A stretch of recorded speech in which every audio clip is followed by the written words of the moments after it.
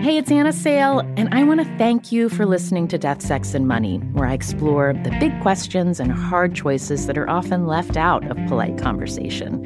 You can hear new episodes ad-free every week on Amazon Music, where you can find Death, Sex, and Money and all of your Slate favorites without the ads. Hey, it's Anna. This week, we are sharing an episode with you that I have never forgotten. It's a story that began in my inbox in Death, Sex, and Money's very first year, and then took some unexpected turns. I hope you enjoy it. I realized while I was laying in bed trying to sleep how much fear I actually have.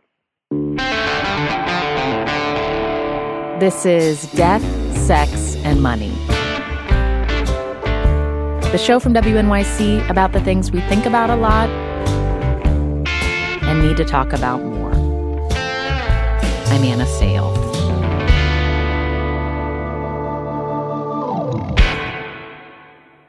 I often hear from guests after interviews, but this time was a little different. I was awake most of the night, and what little I slept, I dreamt of this. This is hard to ask, but I'm asking. Please don't use my tape.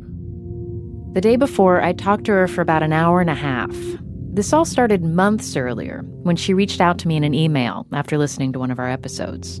I'm responding to your episode on cheating. As a sex worker, I play a role in cheating on a weekly basis. She told me most of her clients are married. Sometimes I think about the wives. I think about how they would feel if they knew where their husband was and what he was doing with me. Am I facilitating cheating? I guess so. Can I sleep at night? Mostly. In this first email, she was fairly unapologetic about the benefits of her work. Her clients leave with their sexual needs fulfilled. She leaves with money. It's sex work, and it's illegal. We emailed back and forth, and she said she wanted to talk with me about what she does for a living, as long as her identity would be concealed. That's why the sound of her voice has been manipulated, and we're not using her real name. This is Anna. Hi. So I'm calling you Emma? Yes, thank you. Where did the name Emma come from? I like simple names, and I think I'm somewhat traditional. This was the first of several conversations between Emma and me. Talking about her work hasn't always been easy for Emma. At times, she wanted to scrap the episode, like in that morning after our first interview. But ultimately, she chose to share her story. And a reminder, she's a sex worker, so this episode is more sexually explicit than usual. Emma got into sex work after a divorce left her broke, and she had kids to raise. I had a lot of savings, and that basically all got used up. Emma had a job, but she wasn't bringing in enough. Then she met a woman who told her about a way to earn a lot more money.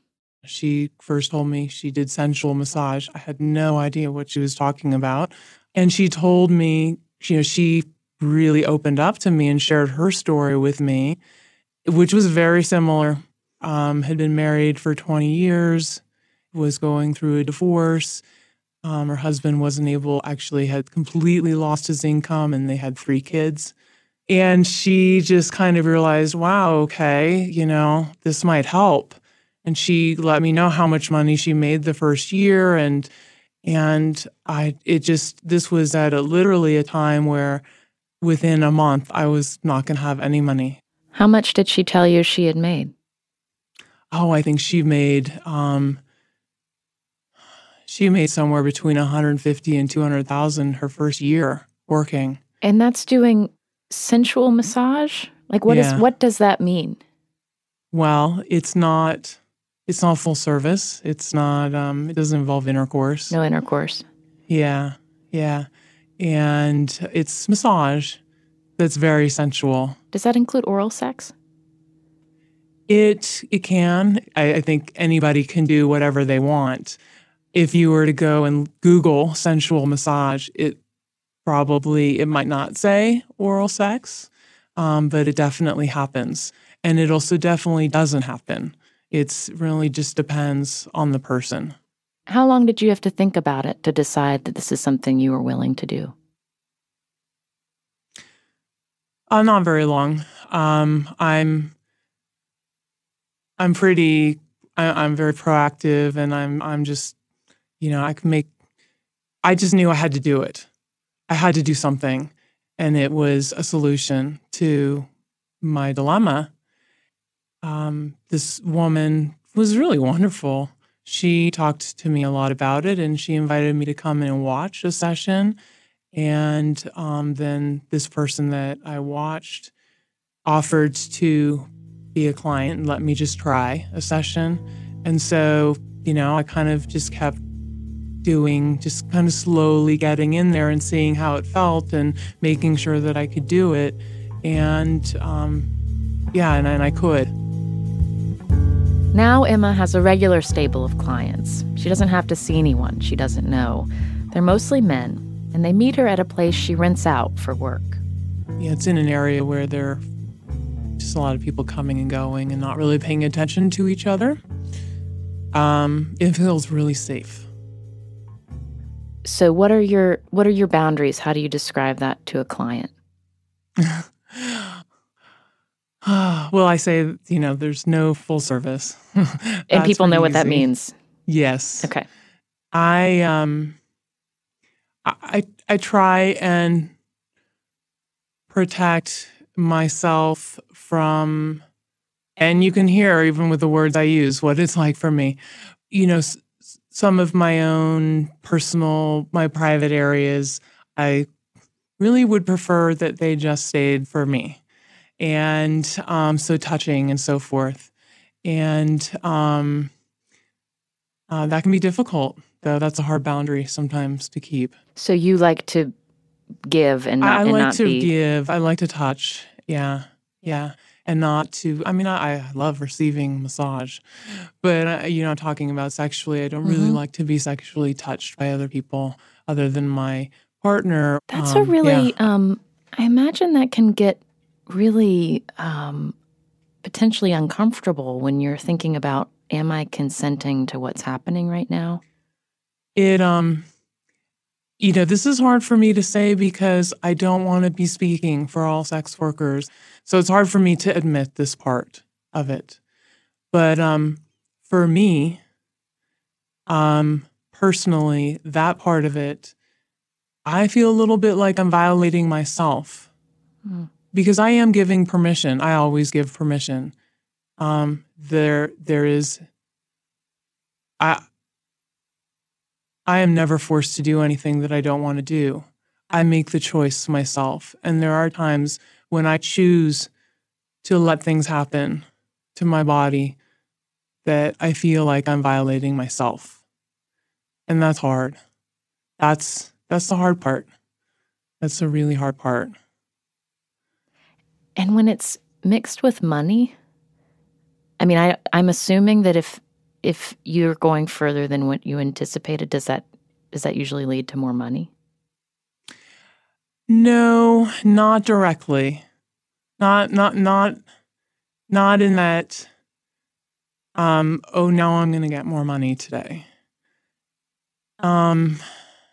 It's more part of the relationship.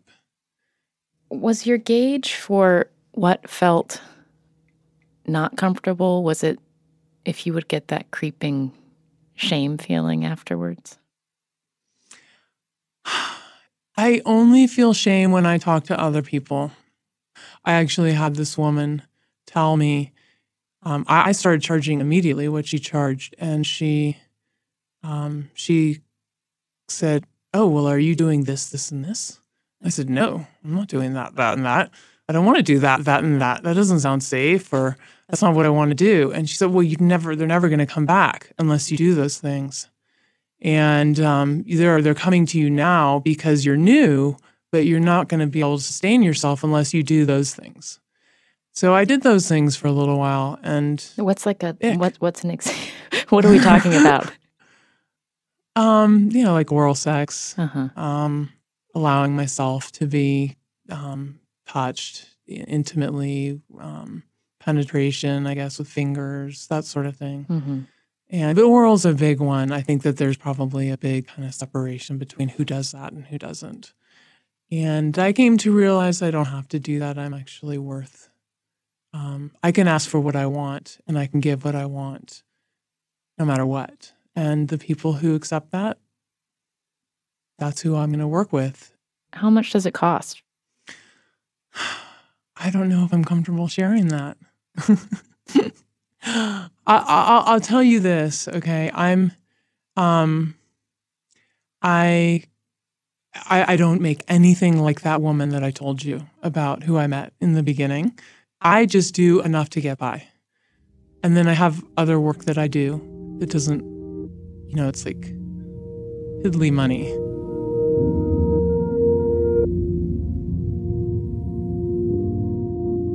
I want to talk about guilt, which is how you opened your email to me. Yeah. So, you're very aware that your clients are in relationships, and in most cases, their partners don't know that they're there with you. Mm-hmm. How do you feel about that? Sad. Really sad. I talk to my clients about, this may sound awful, but sometimes they will open up to me, and I'll coach them on, what would you like your relationship to be like? And so many of my clients are coming to me, and for one reason or another, they're in a relationship where they're not getting physical intimacy. They don't get hugged. Nobody hugs them. Nobody touches them. Nobody looks at them and says, "You're amazing." And I get to do that. I get to give that to those people, and I love that. Are you still doing it for the money? Yeah. I wouldn't do it for any other reason. I mean, we all do our work for money, so that's just the way it is. But if I didn't have to do it, if it wasn't the best pay by far, just so above and beyond anything else that I can make in the time that I spend doing it, I wouldn't be doing this. You're in a relationship? Mm-hmm. And it's a man? Yeah. So he's known the entire time that you're doing this work? Yeah. What's been hard in your relationship? I think the hardest thing for us is just that there are things that I'm doing as part of my work that are not authentic to me and that hurt me. And so I bring that home. I come home sometimes and I'm vulnerable and weak, and I'm normally really strong and needy, and also a little bit withdrawn. I have walls up, protective walls, and so that can affect our relationship. It can take me time to let that down. I might have some physical aversions. Like it might take me a little while to want to be physically intimate. Has he asked you to stop? No, he would never ask me to stop. But the next morning, Emma left us this voicemail. This morning, my partner held me while I cried and confessed all my fears. This morning, he asked me to cancel all my appointments this week. He's worried I'm getting too fragile, that it's getting to be too much. Coming up, Emma tells me what she decided to do next.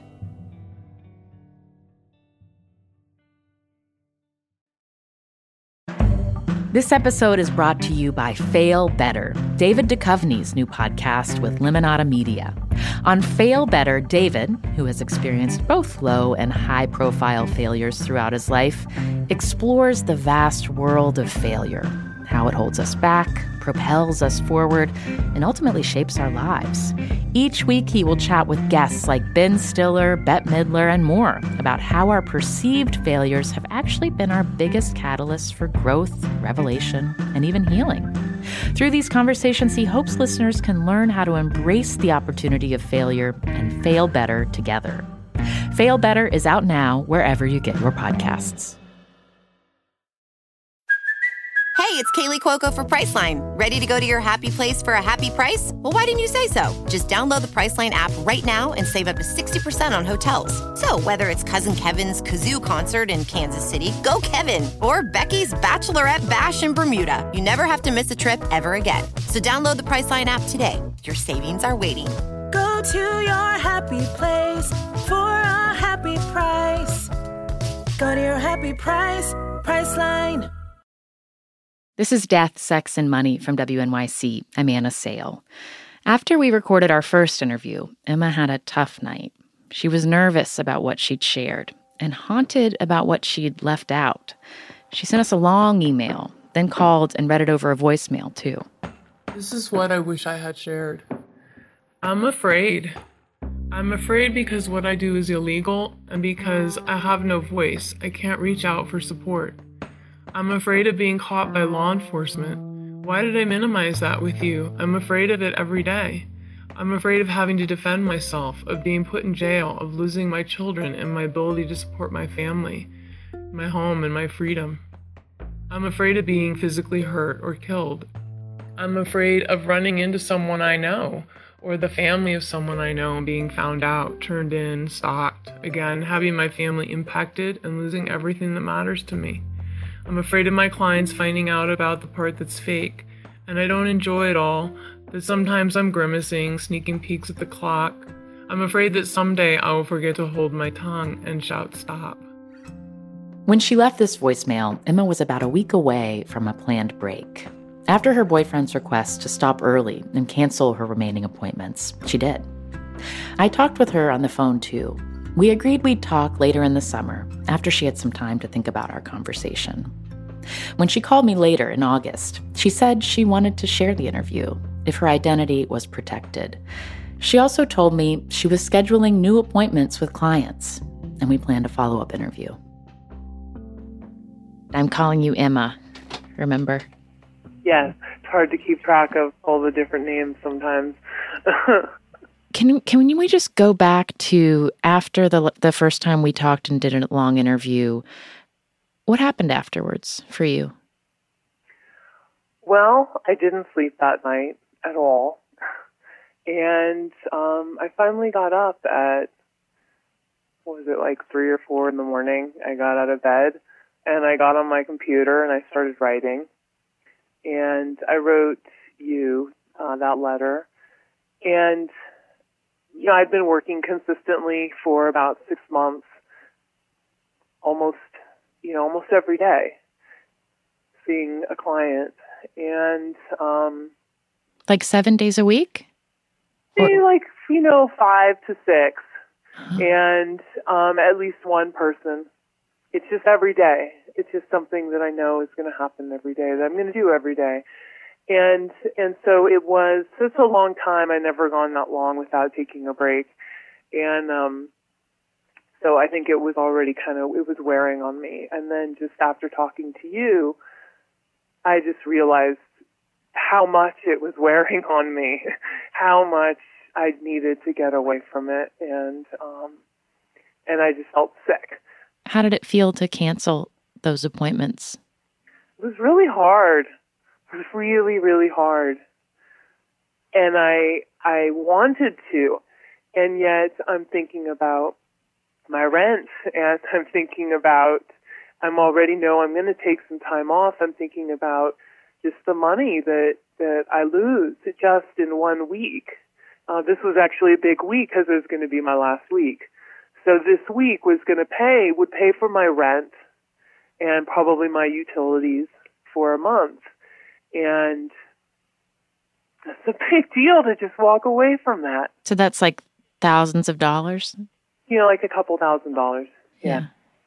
And it's just me taking care of my kids. How much time total did you take off this summer?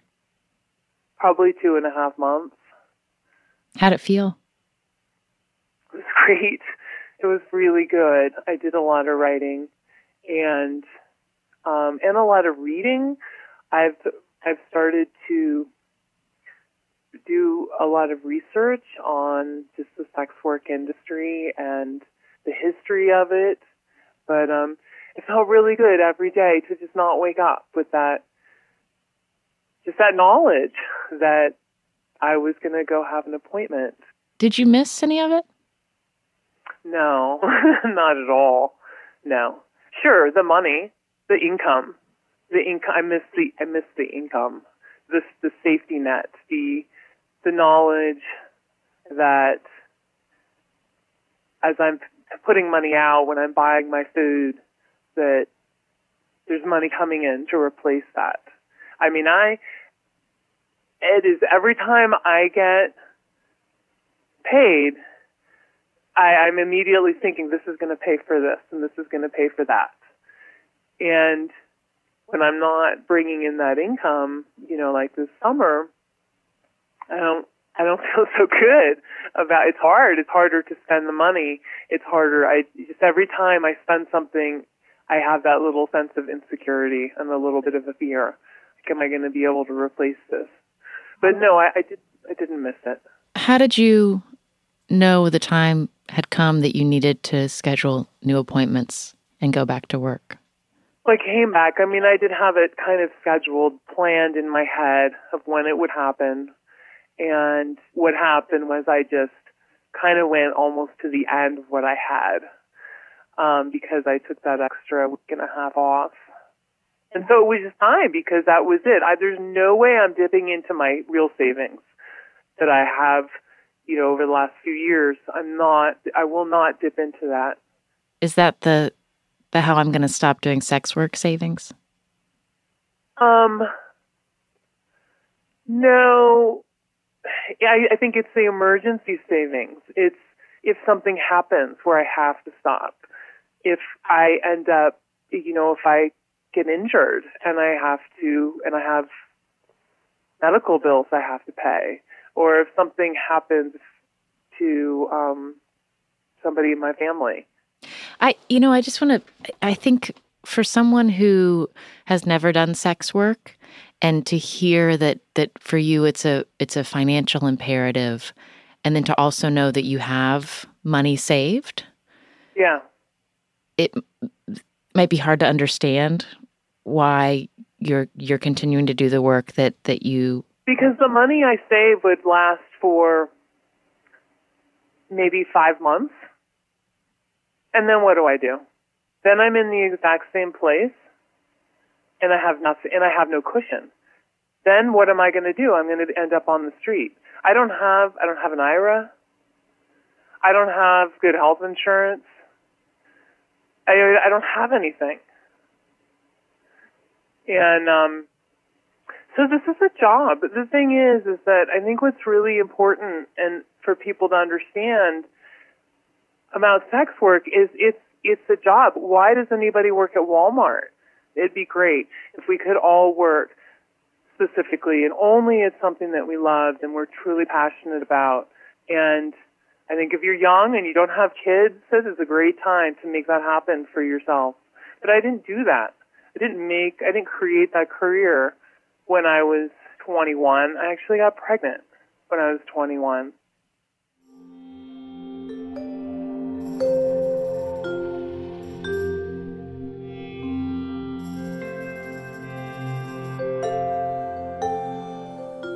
How did your first day back feel? It was actually really easy. It's funny because I didn't know who was going to be on the other side of the door when I opened it. So many people use kind of these generic names, John, Tom, whatever. And I don't, so sometimes I don't always remember just by that exact name, and I didn't bother to look and see exactly who it was I was going to be meeting. I can't believe you didn't look up the nickname. Like, my God, I would want to know who I'm going to meet. Well, I knew it was somebody I'd been seeing for a long time, and I knew it was somebody I was going to be real familiar with. I know that sounds strange, doesn't it? It sounds really strange to me, except that this is the thing, is that it's so compartmentalized. It kind of doesn't matter who it is. I just go, I get there, and I open the door, and I just go into this place. And I get my stuff out, and I change my clothes, and I put my makeup on, and it's just, I am this person. I am playing a role, and I have my routine, and I know that I'm going to be seeing somebody safe. I know I'm going to connect with them in a certain way. That's going to be fine. I know what I'm going to do. It doesn't really matter who it is. Did you have any different boundaries after you went back? No. I've probably maybe a little bit less. My boundaries might have opened up a little bit. Yeah, just because towards the end there, I was just so tired and protective that I was just like on a weekly basis, just limiting, okay, I'm not going to do that. I'm not going to do that. And, like my client said to me my first week back, you need to go away more often. And because I was definitely fresher. I mean, it's not like there's a lot of boundaries to play with because, I'm not an escort. I don't do full service. And there's just a lot that I don't do. I'm pretty just vanilla normal. And, but I was definitely more open and more, just kind of, certain ways that I wasn't allowing people to touch me anymore that I, was okay with. That you're okay with now? Yeah, I don't know how long that's going to last. Yeah. Have you had any of those feelings of dread since going back? Yeah. Oh, it's hard to share these things because I can see somebody listening and like, why would you do this thing when you have dread? And even I think about other sex workers listening to this and that's kind of one of my fears. Another fear with this interview is to have sex workers listening to me and getting mad at me too for representing the downside, the hard parts. But yeah, honestly, if I didn't choose to do it, if I wasn't doing it, I'd just have happy days. Every day that I know that I'm going to go see somebody, I have some dread. It's usually before, once I'm once I open that door and I go into my routine, that goes away. But when I know it's happening, and after that first session, when I got back, that went fine. And I actually came home feeling pretty good. And then my schedule was really filling up. It was like, okay, I'm going to see somebody every day this week. And this was Monday when I had the first person. And by probably within about 5 hours of coming home from my first session, I started to feel kind of sick. And really, like, every day. I mean, that was fine, but I have to do this every day. How am I going to do this every day? And now I'm looking at another probably 4 or 5 months at least before I have a break. How am I going to do this every day? How long do you think you'll be a sex worker? I don't know. Maybe till my kids are out of the house. I don't know. It's hard. It's hard working on more than one thing at a time, because it takes time to build something up. So it's going to take longer. Do you have a dollar amount that you want to have in the bank before you stop? Is there a goal set? Well, not really in the bank because, like I said, I need to be making the income. Yeah. And I probably need to be able to make about $80,000 a year, maybe $90,000 before taxes, in order to pay my basic expenses and be able to save a little bit. So if I can get to that point, or I see that I could, if I was doing this other stuff full time, then I will. I absolutely will do that. So you mentioned taxes, and I just want to make sure I understand your sex work income. Do you report that? I do. I do report it. I don't, might fudge a little bit, but I actually do. And it's just like massage income? Yeah, exactly. Uh-huh. Yeah, obviously I'm not reporting it as what I'm doing. But I do. It's important because it would leave me vulnerable if I didn't. I have rent, I have expenses, I obviously have to pay them. So I can't have any red flags. And so I do. How's your boyfriend feel now that you're back at work? I think it's hard for him. I think he feels shame that he can't support me. We don't talk about it a lot, though, because he also understands it's just what I have to do.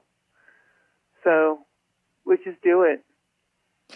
And Emma, I just want to kind of hear you in your own words or say, like, why did you decide to talk to me? Well, it all came up with the cheating thing. And then when you asked, I think because I feel so alone, one of the things that's really hard is not being able to talk to anybody. And I'm a mom. I'm around other women. And everybody talks about their challenges, the things that are hard in their life and things that are going well. And I just have this big secret that I can't tell anybody. And I think people need to know because there's a lot of people like me. I'm right there, and you just don't know. So that's why.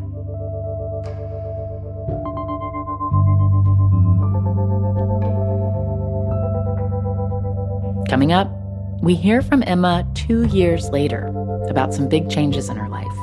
When it's time for things to change, everything falls in place for it to happen. That is just what I've experienced in my life.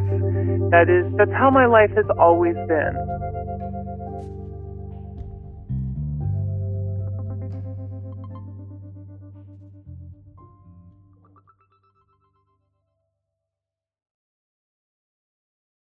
This is Death, Sex, and Money from WNYC. I'm Anna Sale.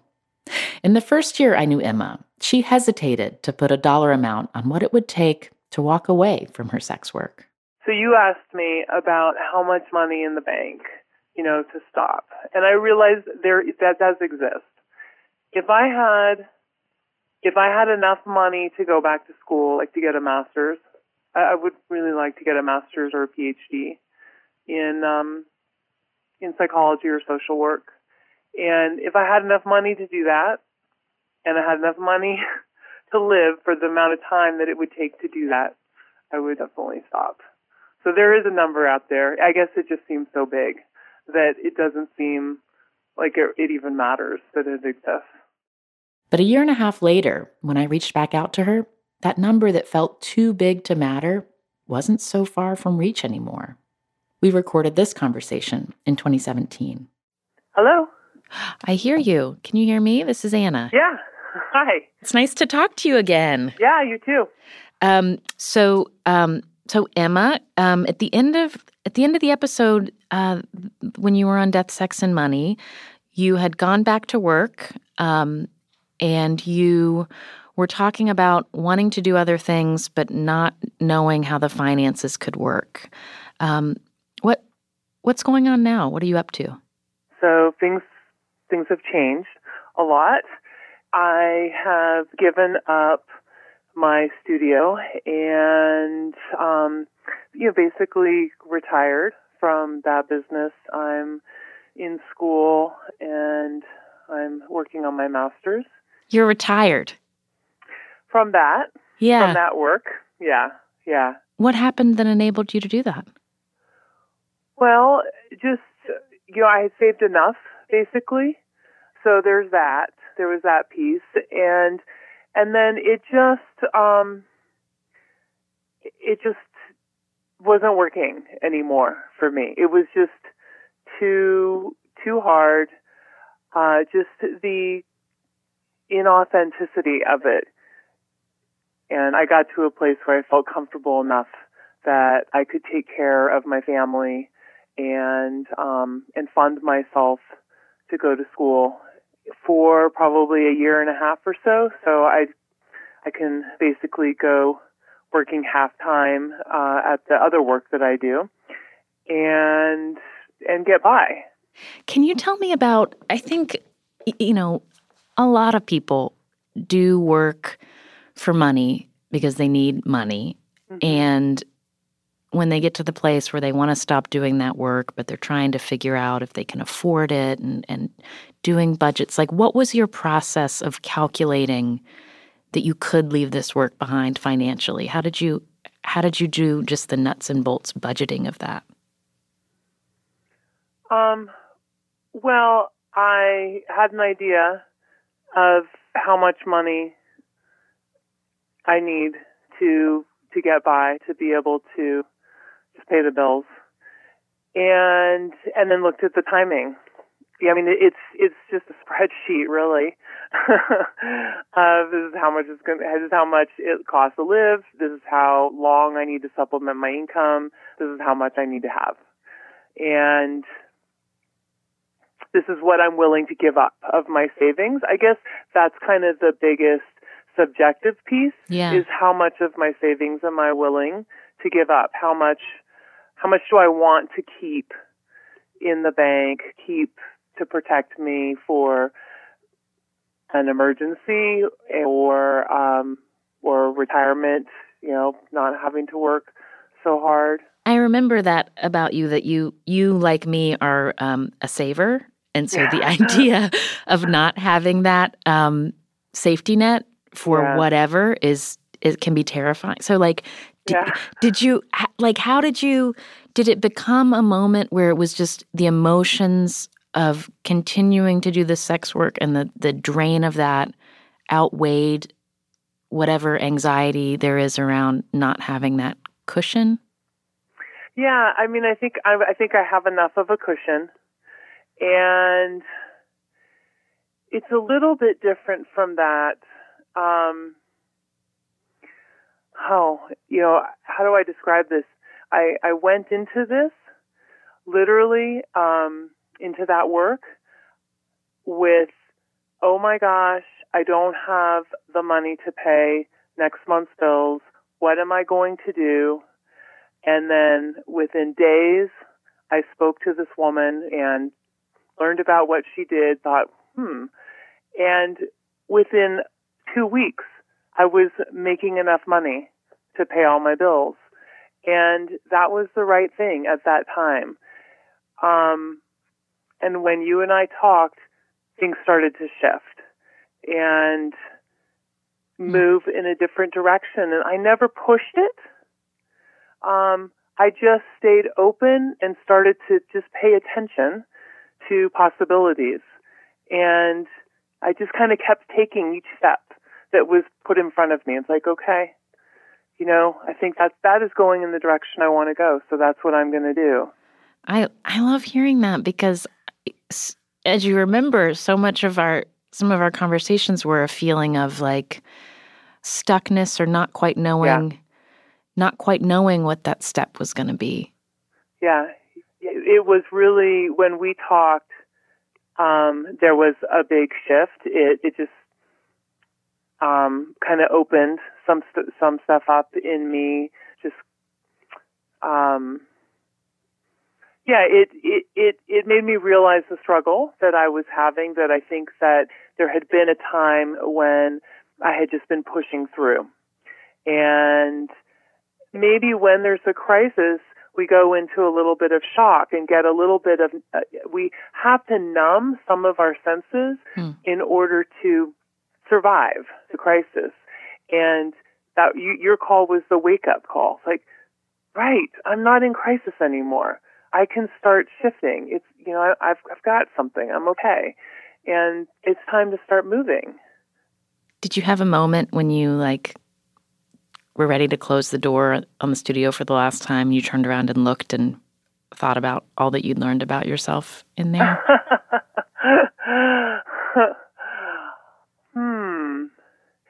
I definitely stood in my studio and looked around and thought about all that had happened there, all that I'd brought myself through. And there's a piece of what I was doing there that was really hard, and that was really the not being able to be honest with everybody in my life. That was what really ate at me. But other than that, it really was a great gift that I was able to take care of my family and save some money and have flexibility to be present for my family. That was a huge gift. Do you expect to maintain any kind of relationship with some of your past clients? Yeah, definitely. Yeah, for sure. There are some people who have become friends, and yeah. And this might seem like an odd question, but I'm just sort of wondering if being physically appealing and attractive, that's no longer a key part of the work that you do for money.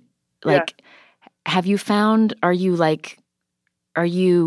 giving yourself more liberties at how you take care of your appearance, or, shaving your legs less, or have you done anything, are you doing anything differently in terms of how you look? Sure. I am shaving my legs less. Yes. I just took a shower and I didn't shave my legs. That is freedom. I know. So awesome. Go back to long, hairy legs during the winter. But yeah, I am wearing less makeup, I guess, and spending a little less time with that. But I'll still keep plucking my eyebrows.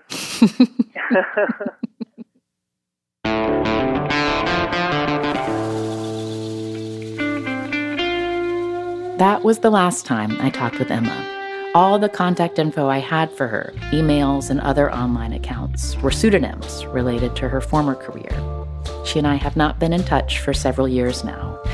I like to imagine she's finished grad school and that this story is just part of a chapter she's closed the door on.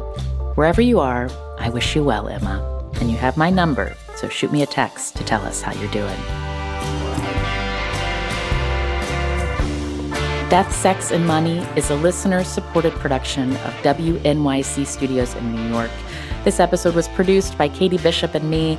The rest of our team in 2022 is Liliana Maria Percy Ruiz, Zoe Azulay, Affy Yellow Duke, Lindsay Foster Thomas, and Andrew Dunn. Our intern is Lily Clark. The Reverend John Delore and Steve Lewis wrote our theme music. I'm on Instagram at Anna Sale Pics, that's Pics, and the show is at Death, Sex, Money on Twitter, Facebook, and Instagram. Thank you to Lindsay Malfress in Atlanta, Georgia, for being a member of Death, Sex, and Money and supporting us with a monthly donation. Join Lindsay and support what we do here by going to deathsexmoney.org/donate. I'm Anna Sale, and this is Death, Sex, and Money from WNYC.